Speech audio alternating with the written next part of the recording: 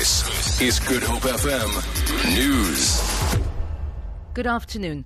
DA supporters have called for the resignation of ANC provincial leader Marius Fransman. They have handed over a memorandum of grievances to the Speaker of the Western Cape legislature, Sharna Fernandez.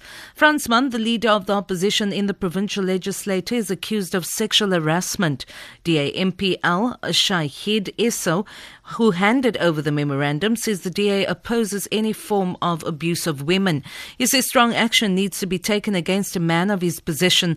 A 20-year-old woman laid a complaint of sexual harassment with the Northwest Police when she accompanied Fransman to the party's 104th celebration at Rustenburg.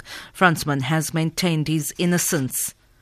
A seasoned freelance pilot, Gert Ace, says the findings of a Civil Aviation Authority report into a fatal helicopter crash last year are a wake-up call to all to carry out regular maintenance on the aircraft. The report found lack of maintenance contributed to the death of 71-year-old veteran pilot Hendrik Beesmare in March last year. He was combating a veld fire in the Cape Point National Park when his chopper went down. The report found that at the time there were inadequate engineers to ensure the fleet of working on fire helicopters were maintained according to schedule. Ace, with 4 decades of flying experience, still pilots aircraft for working on fire on a regular basis. I truly believe that the issues that was mentioned in the report has been addressed on all levels, from top management down to the lowest level. Certain amount of complacency crept in. That's what I take away from this report. It's just to stick to what the maintenance schedules say, because those maintenance schedules wasn't sucked out of the thumbs. The guys with over years of research and incidents set up these maintenance schedules, and that's why they say at so many hours this gets replaced irrespective of whether it's broken or not. A Port Elizabeth man has been rescued after seriously injuring his knee while hiking in the Robberberg Reserve Trail at Plettenberg Bay with his son. A crew from the Sea Rescue Institute and paramedics responded to a call for help from Cape Nature officials.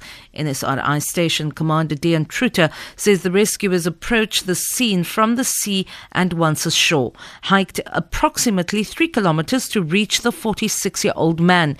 He says an extraction by helicopter had to be aborted due to foggy conditions. The injured man was carried on a stretcher back to the shore and floated out to sea rescue craft. Once back at the NSRI rescue base, he was transported to hospital by ambulance. The man is expected to make a full recovery.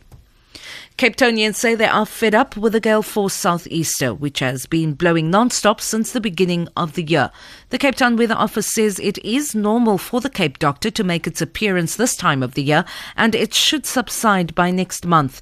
These residents say they've had enough.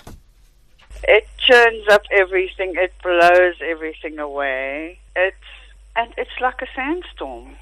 Everybody feels like they have had enough. And it's the wrong time of the year for it to blow.